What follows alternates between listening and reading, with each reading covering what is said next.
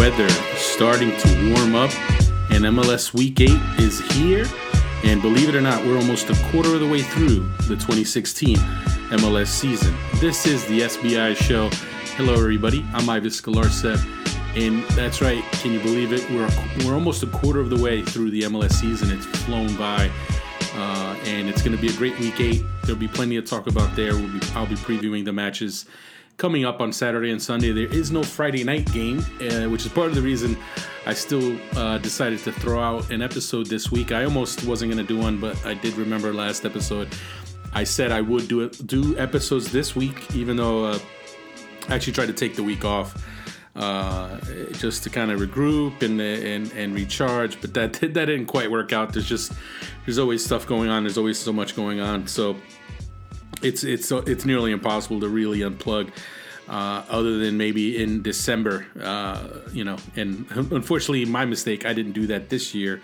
I'll be sure to do that in December next time around. But there's plenty to get into on this episode. We'll try to jam it in, try to keep it to an hour. I'll touch on last week's results a bit in previewing this weekend's games, just so we can catch up a bit. There's U.S. men's national team stuff to talk about, U.S. women's national team to talk about, international soccer. So we'll get to all of it, and we'll start off with MLS. And it's Week 8. Saturday and Sunday, almost the full slate of games. The Portland Timbers and Chicago Fire are off this week. Before I get into previewing the matches of the weekend, there's a few things to touch on. First off, the hot topic lately has been instant replay, and a lot of people clamoring for instant replay and MLS to adopt instant replay, and part of that is because of the officiating and just how bad it's been. And you can understand why people want instant replay to help clean up some of the messes that MLS referees can make. I get that, and that's fair. Having said that, the league definitely needs to work on improving the officiating. I think that as much as the Professional Referee Association wants to tell everybody that the referees are good enough and that they're fine, it's hard to look at the performances so far this year and say that they've done a great job. I really don't think they have overall. Far too many mistakes, far too many big calls that have just been flat out blown. And of course, they didn't stop the head of Pro Peter Walton from coming out this week and saying that he thinks MLS referees are better than referees in other leagues and other top leagues. And I don't know about that one. It's kind of hard to argue that, especially this week when we saw a referee not only give a red card when he shouldn't have given a red card, but then he gave it to the wrong person. Ted Uncle did that to the Columbus Crew. Luckily, MLS cleaned it up and they switched the red card, and then they rescinded the red card, which got to be pretty embarrassing if you're that referee. But it was a good call. A good decision by MLS to do that, and it's also a week where we saw some real questionable calls toward the end of the New England-Orlando City match, where Baldomero Toledo missed a clear handball on Kevin Molino, and then he came right back down and gave a handball penalty to New England. Both those calls, neither of those goals should have counted, but Toledo blew both of them. And while on one hand you can argue, well, it evened out in the end, so no harm, no foul. But still, as a referee, you need to get these calls right. I mean, seriously, it just really kind of soured a match that was okay. It was a decent match, Eastern Conference battle, and it didn't get a chance to end the way it should have ended because of some blown calls. Will instant replay change that? Will instant replay help clean things up?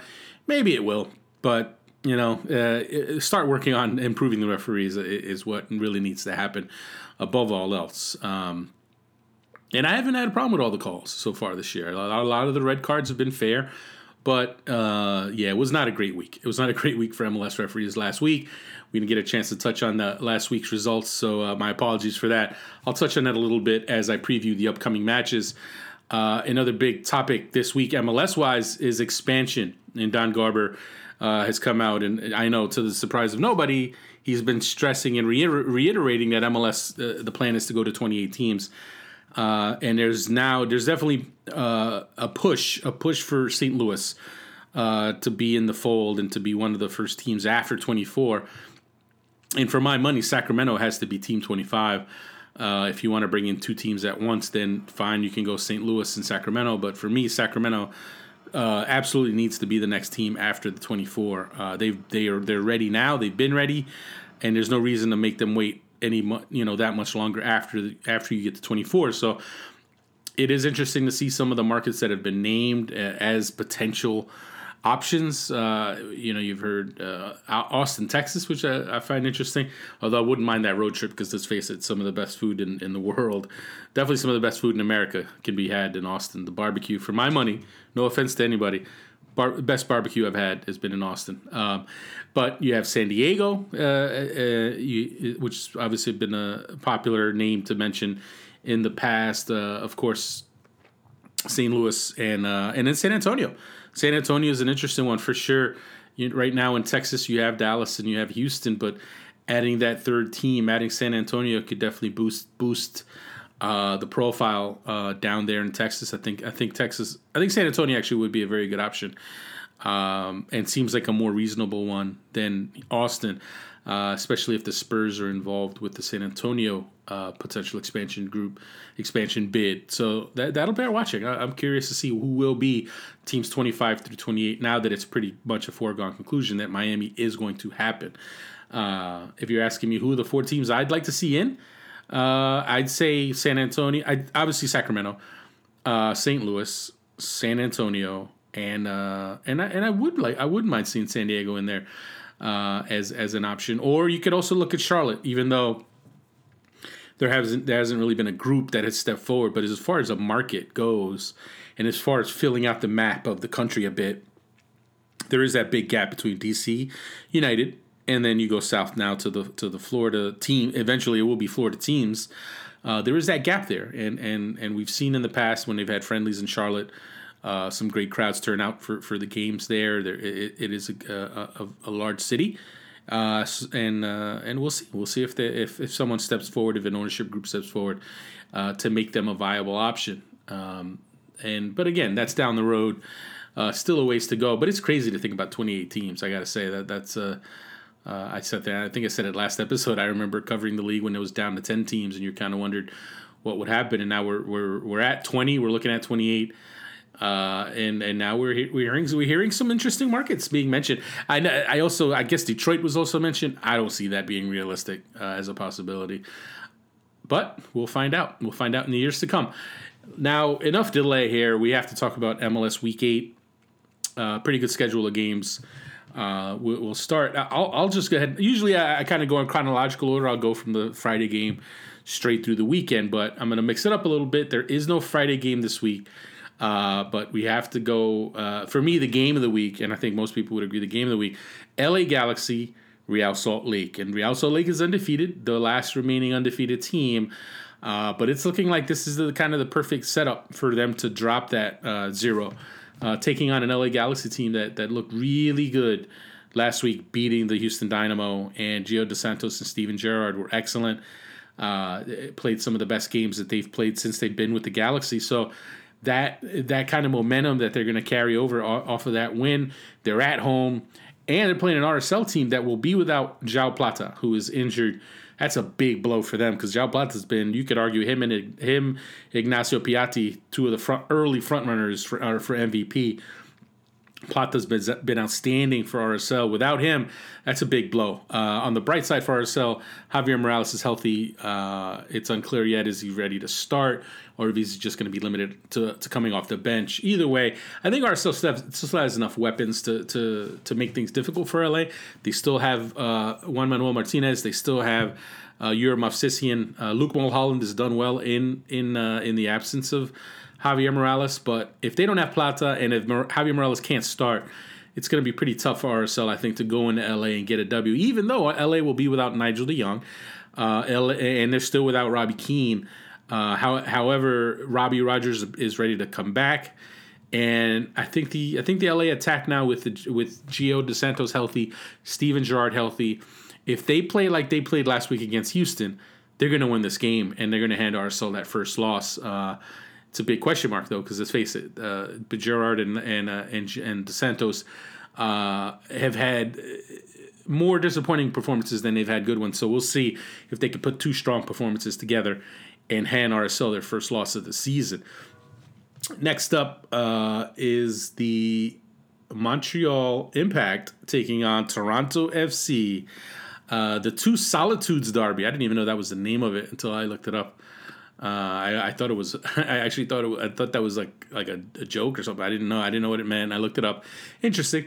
But yeah, the battle for Canada. No offense to Vancouver, but Montreal and Toronto FC, two teams that have aspirations to be at or near the top of the Eastern Conference, and the Eastern Conference is wide open right now. New York Red Bulls are off to an awful start. The Columbus Crew they were off to an awful start, but they're starting to get it together a bit. Finally got that win last week against NYCFC. But if you're Montreal and right now they're in first place, you want to keep building that lead. You want to keep establishing yourself as the power in the Eastern Conference. And Didier Drogba is likely to make his first start of the season. He came on as a sub against the Chicago Fire and almost immediately made an impact. He scored a nice goal to spark the comeback for Montreal before Nacho Piatti scored the beautiful game winner against the Fire. And this time around, Drogba should start. By all accounts, it sounds like he's ready to start. And they're going up against the Toronto FC team that has done a really good job of racking up some points on what has been a really grueling road trip to start the season. They just posted another 1-0 victory in DC to put them at 2-2-2. And if they can get this win in Montreal, it's not easy now. This is the same Montreal team that eliminated TFC from the playoffs. It's a different TFC team. We know this. They've added so many new pieces. Clint Irwin, who was excellent last week for them. And obviously their defense is kind of a new look defense when Drew Moore and Stephen Beitashour are in there. You have Will Johnson. So many new additions for TFC. This is a much different team than the one that lost to Montreal in the playoffs last year. Having said that, it's going to be a tough challenge going into Montreal and winning there, especially given the fact that TFC's attack hasn't exactly been lighting it up. And Sebastian Giovinco, while he's still an excellent player, he has not been tearing it up as he did last year. And it's not all on him. I think there's been a bit of a lack of support there.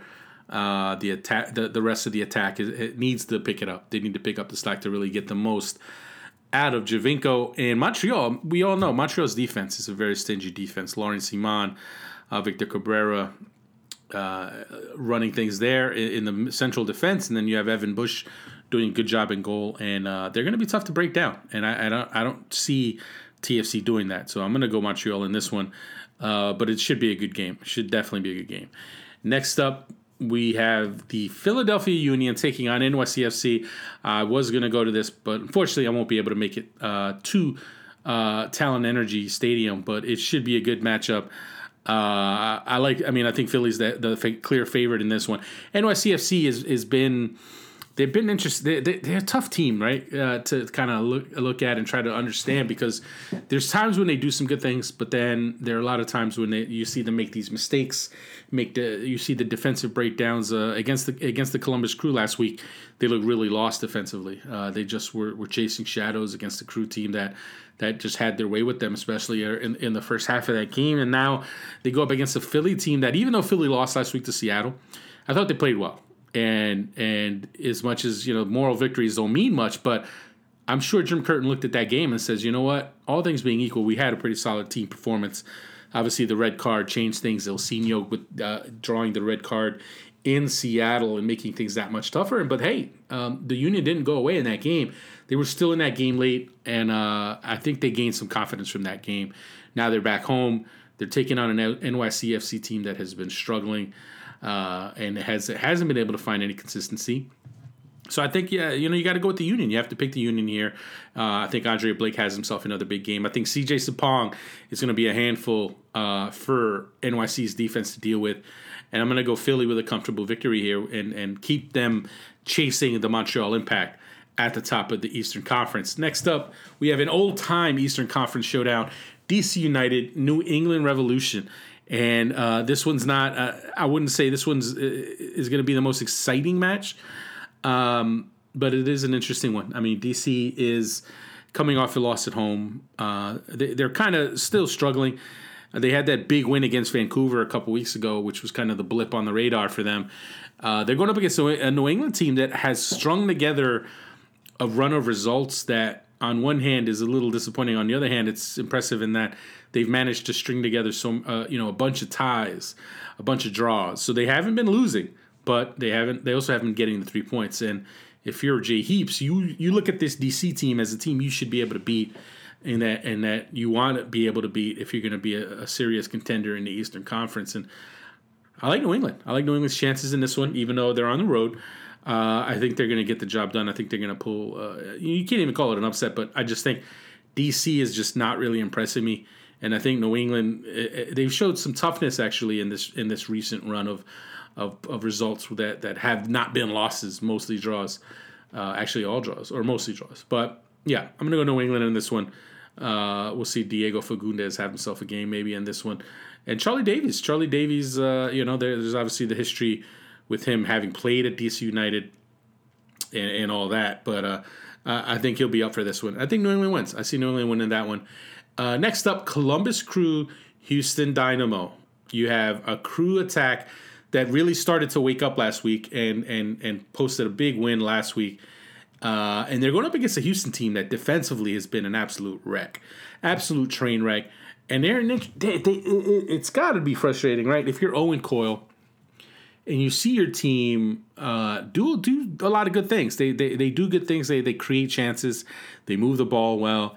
But whether it's blowing leads or whether it's just flat out not being organized defensively, they've left a lot to be desired on the defensive side of the ball. And now they go up against a Crew team that's got to be feeling pretty confident after their big win, last week. So, yeah, it looks like a pretty clear Crew victory here.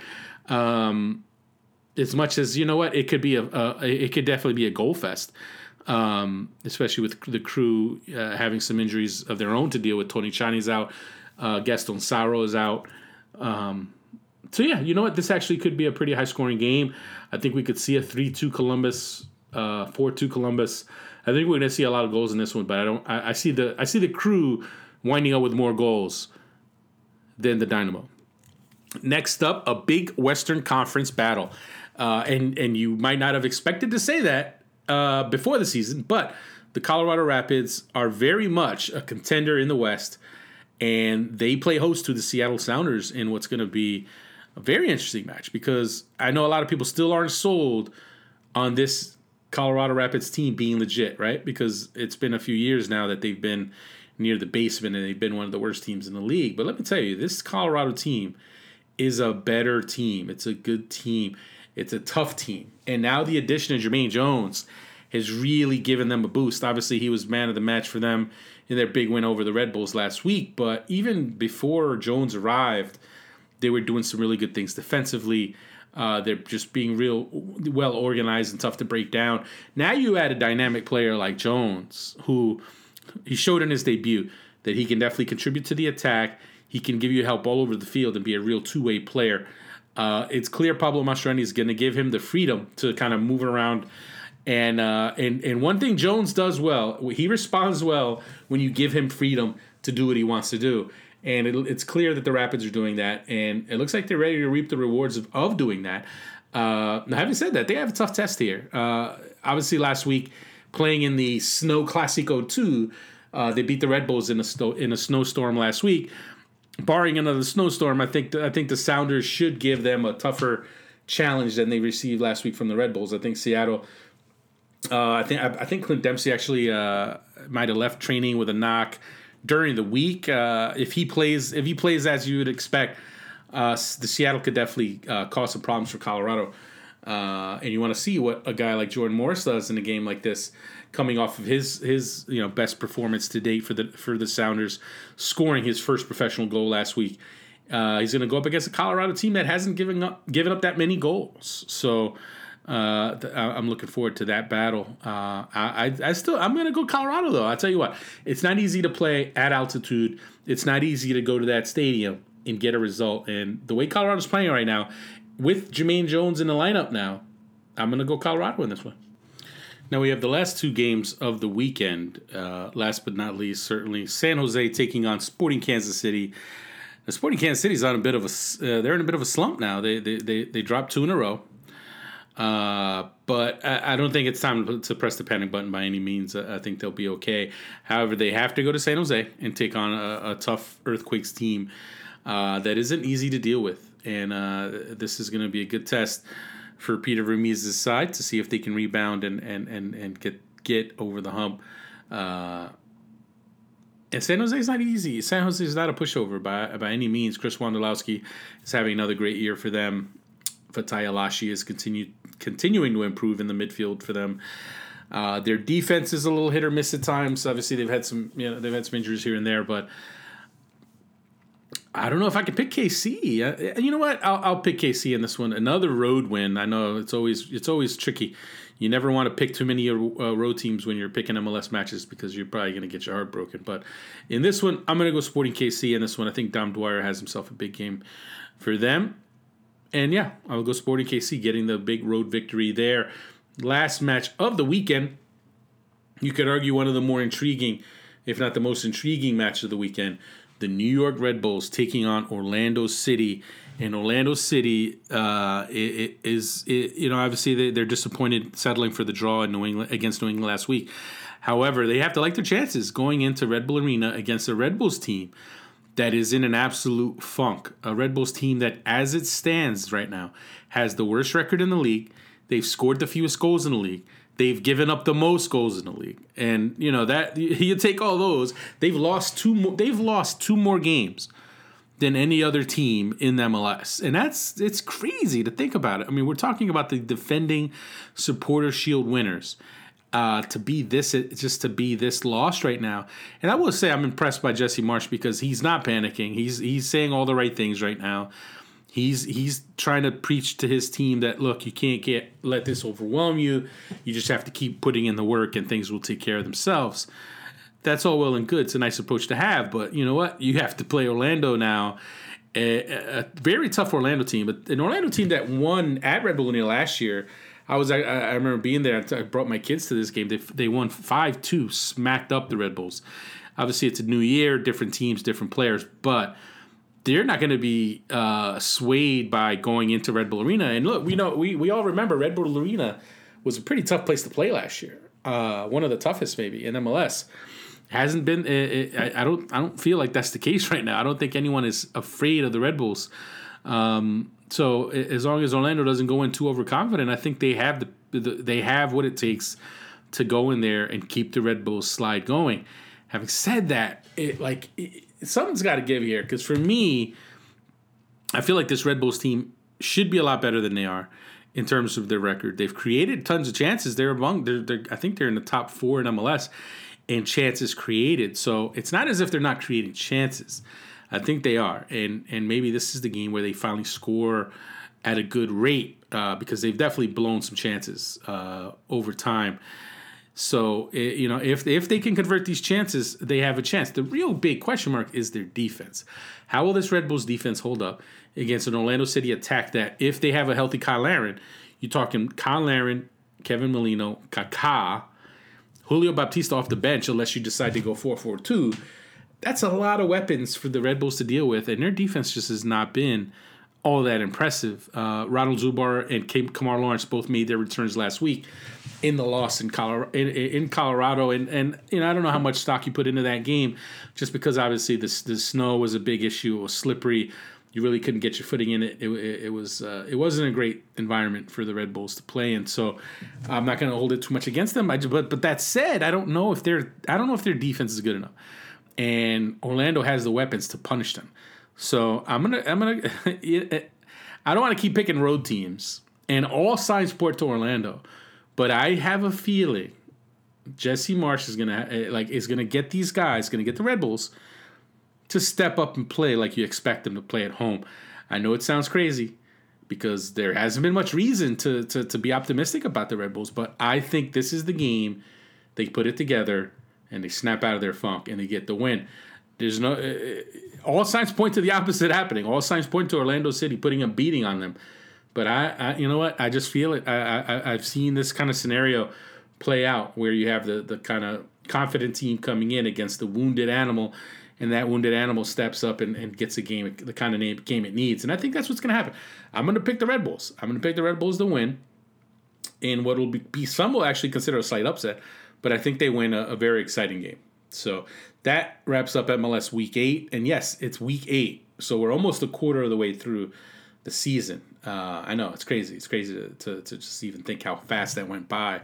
But the summer's almost here. And obviously the weather's warming up. The snow is gone, thankfully, at least where we are, where I am. I mean, I think Colorado still has snow that they're dealing with, or at least that it's on the ground. It hasn't all melted away, unlike here in Jersey, where it's pretty steady 70 degrees these days. But with the summer approaching, you know what that means. It means Copa America is right around the corner, and it's getting closer and closer. And as we move on over to the U.S. men's national team, the U.S. announced this week that they will be playing Puerto Rico in a friendly. And I know some people might look at it and say, why in the world are they playing Puerto Rico? It's basically the friendly before the friendlies. MLS teams are not going to release their players until, I believe, the 22nd of May. And the European players will be done a week before that. So the U.S. is basically going to have a week of camp. The European-based and Mexican-based players are going to have a week of camp. And then they're going to play this friendly against Puerto Rico. And it's not the best test ever. It's not the biggest opponent, best opponent ever, but it's pretty much a warm-up, tune-up for that first week of training as a group without the MLS players. And I'm interested to see what kind of challenges Puerto Rico can present and what players can step up and do something in that kind of environment. Maybe we'll see Mr. Pulisic, Christian Pulisic, the everyone's favorite young American player now. Maybe he'll have his chance in that game. And speaking of Pulisic, Jurgen Klinsmann came out this week and acknowledged that, yes, Pulisic is helping his stock, and Pulisic is in the conversation for Copa America. And I know some people say, well, why is that news? Well, basically 2 months ago, Jurgen Klinsmann was telling everybody, hey, take it easy with Pulisic. It's, you don't want to rush it with Pulisic. And obviously he's changed his tune. Pulisic has been playing for Dortmund, getting important minutes. He scored his first goal. He became the fourth youngest player to ever score in the Bundesliga. I mean, that's a pretty damn impressive accomplishment, to say the least. So he's continuing to get opportunities, and he's making the most of those opportunities. So why shouldn't he be on the radar for Copa America? And honestly, I find a way to put him on the team because, number one, there's not a ton of really effective, productive, wide midfield options in the player pool. So if you can make room for a player like Pulisic, who, while he's not a pure, true winger, that's what he's playing now for Dortmund. He's more of a central player, but obviously for Dortmund right now, they use him on the wing, and I think that's where the U.S. will use him. I think that's where Klinsmann will bring him in if he does bring him in. But yeah, Klinsmann, I mean, of course, he'd be crazy not to consider Pulisic, especially considering the fact Pulisic is kind of everything that Jurgen Klinsmann stands for from a standpoint of young Americans testing themselves overseas and actually passing those tests. He's just done it all in a good way so far. So, of course, he should be in the conversation for Copa America. I mean, for right now, for me, I'm putting him in. I'm putting him on the team. We'll see if Klinsmann does that. He still has some time. He still has a month to go.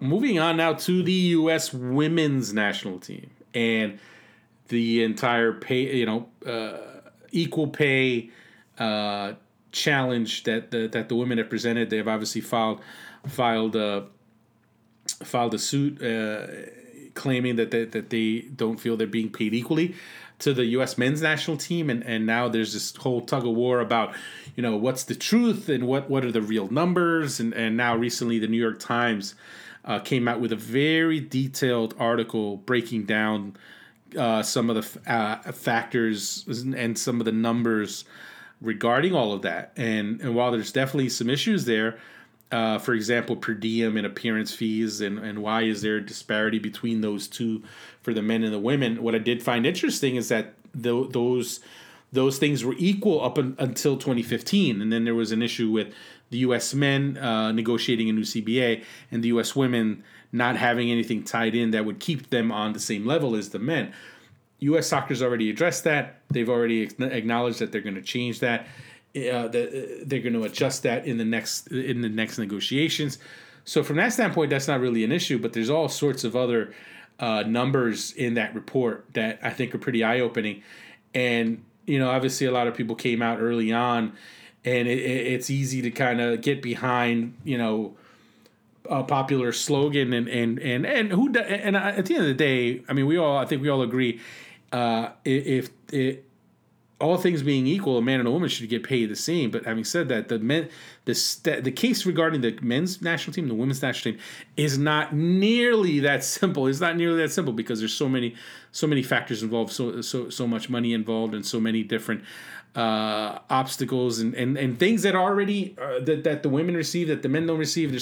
It's just a lot more complex issue than I think people realize, and I think it's just sometimes it's too easy to just kind of jump on the popular sentiment and the popular opinion without really taking it all in. And that's why for me I've kind of tried to not chime in a ton on this topic, just because I felt from the beginning that there was a lot of information that we didn't know about. There was a lot of information that you needed to really sink your teeth into. And I thought the New York Times, Andrew Das did an excellent job of really digesting the information that has been provided. And it doesn't sound like there's nearly as much of a disparity as some people want to portray. So we'll see what happens to that. We'll see if the claims are upheld or if they're rejected, or at the end, I think most people would agree that the women should get more money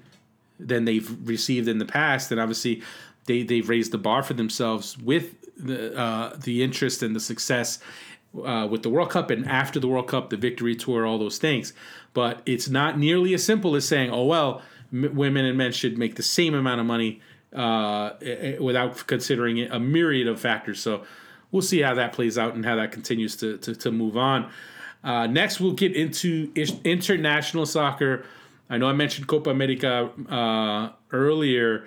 Some kind of inevitable news has come out this week in that Neymar will not take part in Copa America, and it's definitely disappointing for people who are hoping to see him in the U.S. this summer with Brazil. But it's pretty clear that in terms of what the priority is for Brazil, they want to win an Olympics. They haven't done it, and it's in Rio.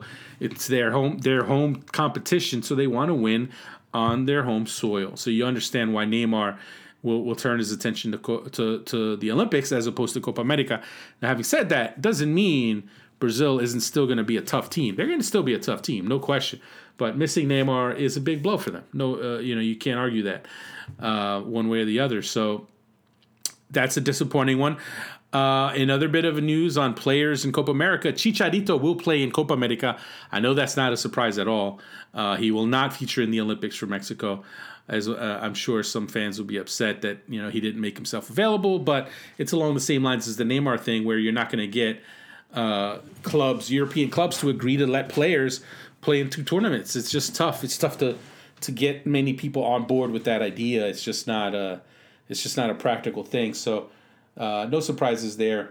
You had to have Chicharito in Copa America, and I gotta tell you, man, I really like Mexico's chances in this tournament, and I know U.S. fans are gonna hate hearing that, and I know some people will just totally disagree with the idea. But I tell you what, man, I'm picking Argentina, but Mexico has a chance. They definitely do, and now they have Chicharito on board.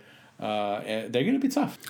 And as we wrap up the last topic we'll get into, we have the NASL. I wasn't able to touch on the NASL last week. My apologies for that. But there's some good matchups this week, and I think it's going to be a good week if you've been wanting to catch some NASL action. I think this is definitely a good week for that.